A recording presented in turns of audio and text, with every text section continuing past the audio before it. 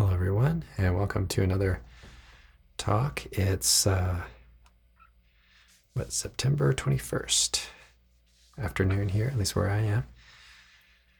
And so today we're going to talk about melodic structures. I've been talking about melodic structures for a bit now on the channel, at least in the member area. And so I'm going to go over some of the basic concepts in case you haven't seen those videos or heard those talks. And but I'll start out by playing a little bit, and we'll take it from there, and I'll explain kind of the basics of what a melodic structure is and all that as we go along here. So let's start out a little playing here. Go back to the original tempo, which was 112. And let's see if we can play through here a little bit.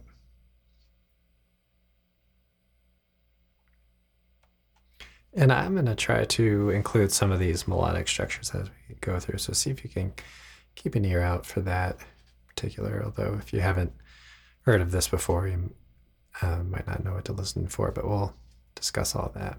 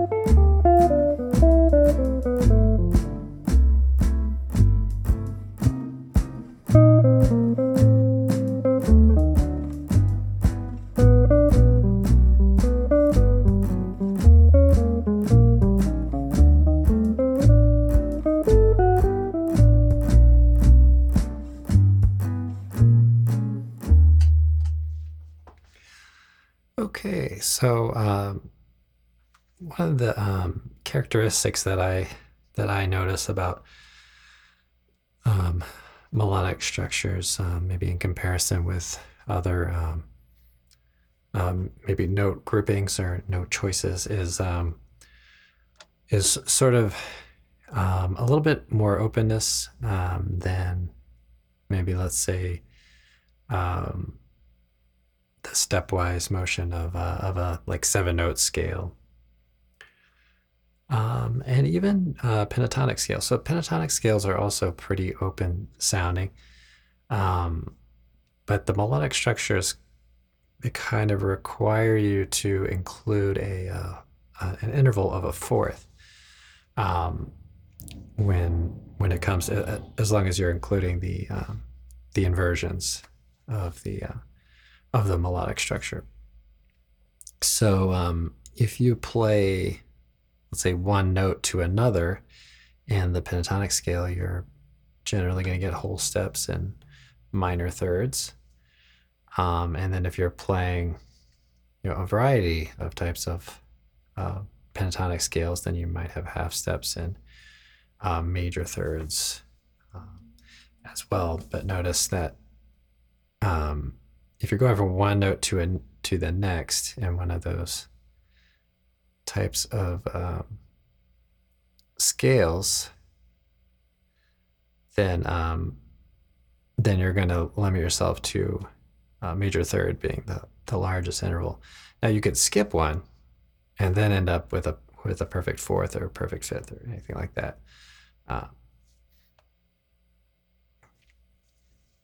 Now another characteristic of the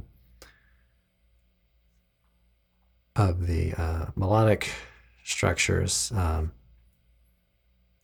and I mean you could really kind of come up with any sort of melodic structure, but there are two basic ones and some alterations to them that are kind of in, you might say, common use, especially among saxophone players and that history.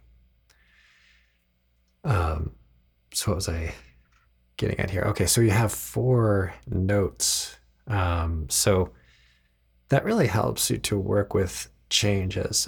So to have, say, okay, I've got these 4 notes. I'm going to play these on this particular sound, this particular chord sound, and see if I can get it to move to the next chord sound and maybe have 4 notes on that. So it really helps with the kind of the agility, you might say, of playing changes. And you can hear some of these melodic structures on tunes like Giant Steps, or the Giant Steps album by John Coltrane. So just go over those a little bit. See if I can get my screen set up. So yeah, just to mention also, if I failed to do that at the beginning, this is a video on the member area and also a podcast. So same audio, but as a member, you get the benefit of having a video of it. But of course, I'm going to keep this as audio friendly as I can. So here's an example of a melodic structure. Okay. So let's say you have a C chord. So this is a C major 9. Okay, and you're looking for a sound on that, so you can say play. So here we get the major triad, and then we get a tone. So we get some stepwise motion, and then we get a small leap there of a minor third.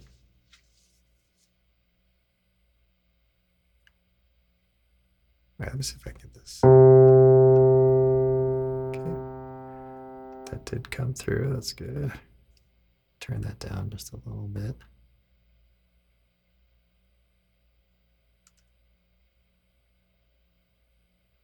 Okay, I think it's this one. Just turn the volume down a little bit on it. All right, so I think that's good. All right, so we have this chord sound. Let me get that to sustain.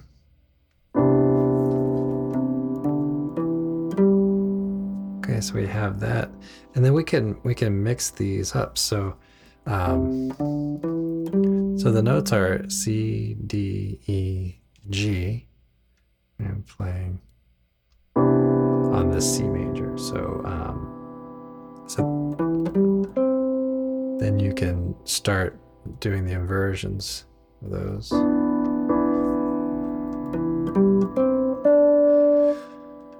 Okay.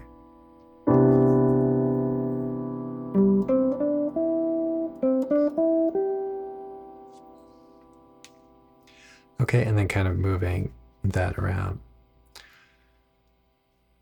All right, so now that we've done that, why don't we do a little more playing. I'm going to slow it down, and I'm going to try to be fairly deliberate about working those in,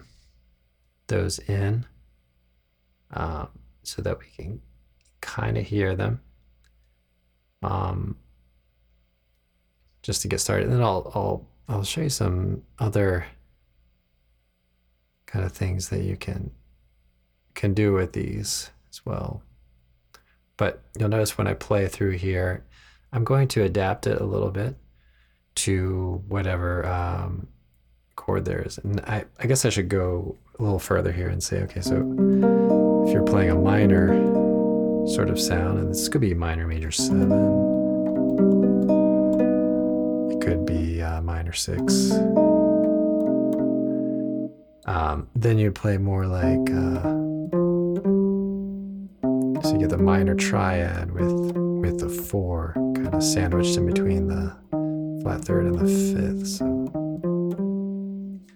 So that's the melodic structure on minor type chords. And then I'm going to adapt it for some other chords as well, which you'll hear. So try to keep your ear out for that. All right, so we'll dial it in here.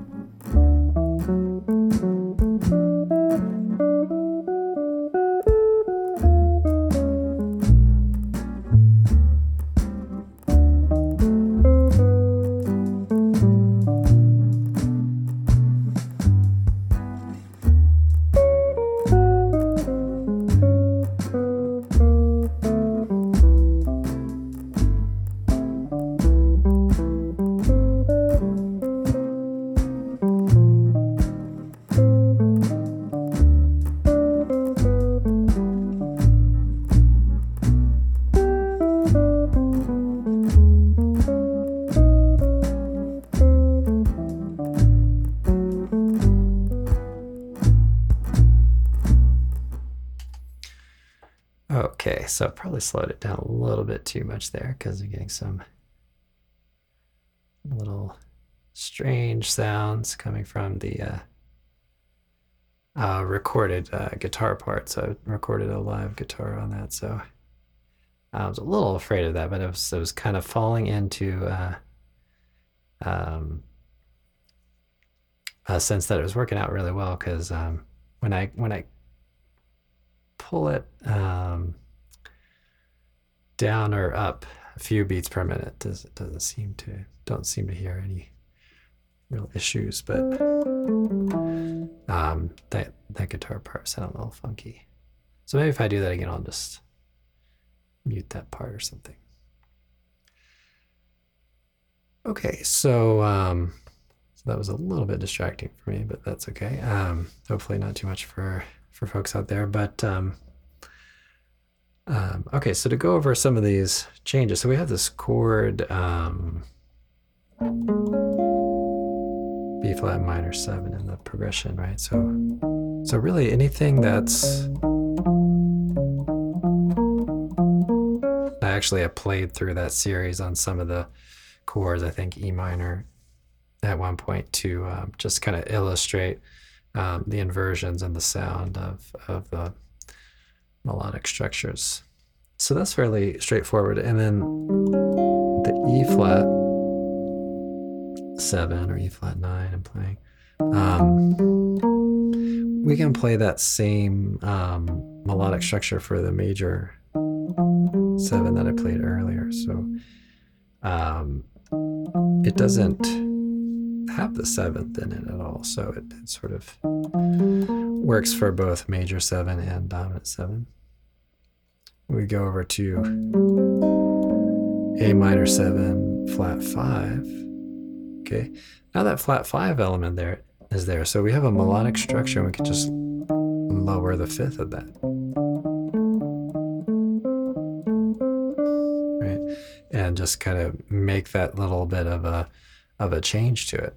So lower the fifth, but keep the lower tones the same. So you have the root, flat third, 4 or 11, and then the flat 5.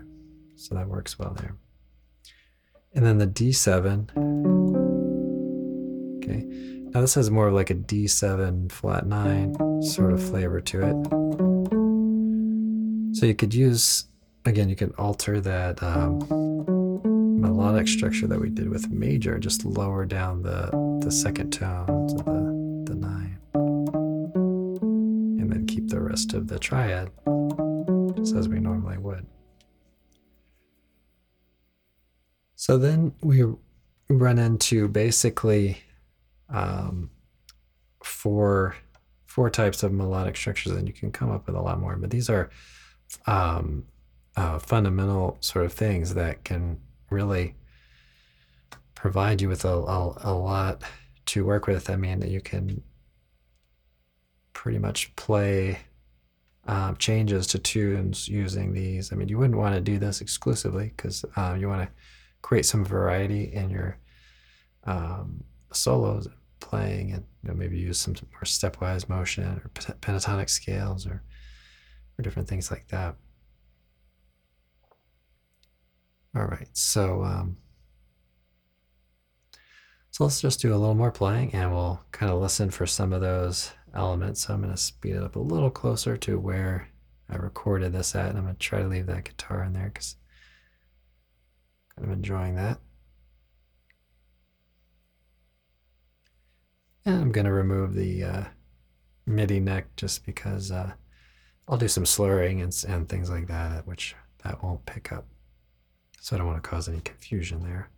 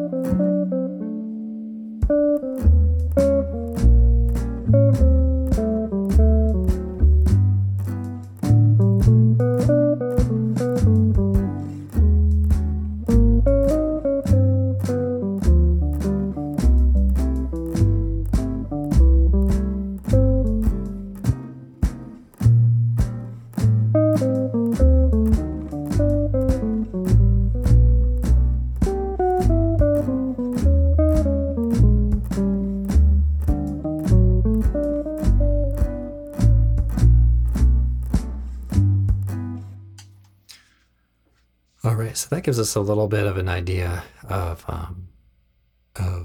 how that kind of fits in.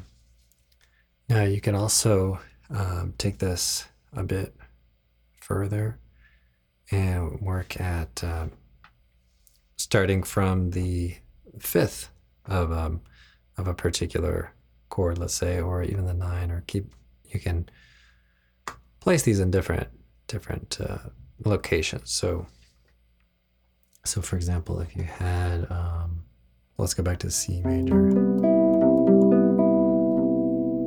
So if you played a G melodic structure, notice it's the same relative kind of shape. Okay, then you can play that on the C major 7, just get a little more dissonance.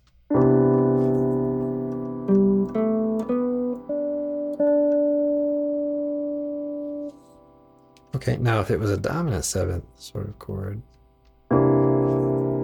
then you might play like a G minor kind of melodic structure. All right. And then some of those other types of chords that we talked about. Let's see.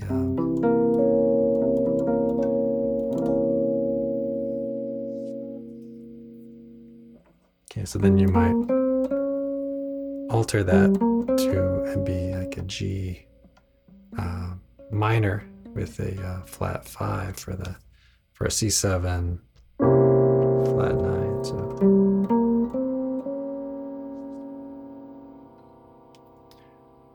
and then let's see, let's talk about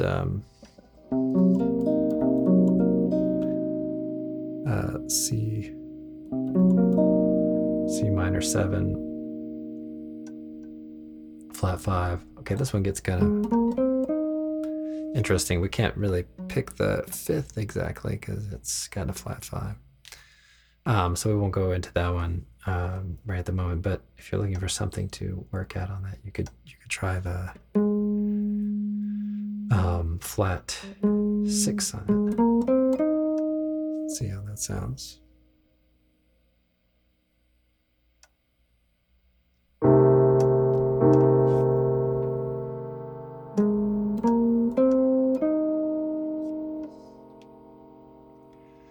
So you could play something like that. All right, so again, let's play around with it a little bit here. Do a little playing, and I'll kind of demonstrate some of those ideas as we go through here.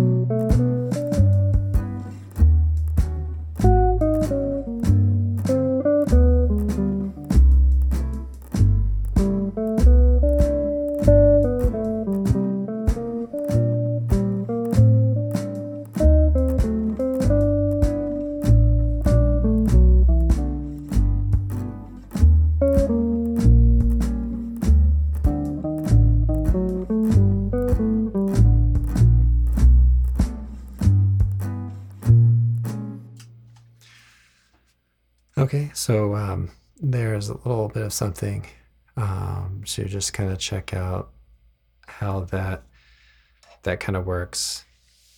So some of the takeaways from this talk, we can think about melodic structures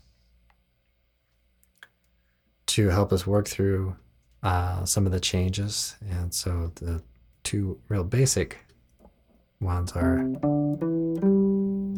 kind of like a C add 9, think of it that way, and then kind of a minor 11, and then trying to scramble those up, make inversions out of them, and then also just changing your note order too, so you can play different selections there. All right, so I'm going to end out our talk today by working through or just playing a little bit more freely, and I'm going to add in some of those elements that we talked about. but I'll take a few choruses and then they'll sign off for today.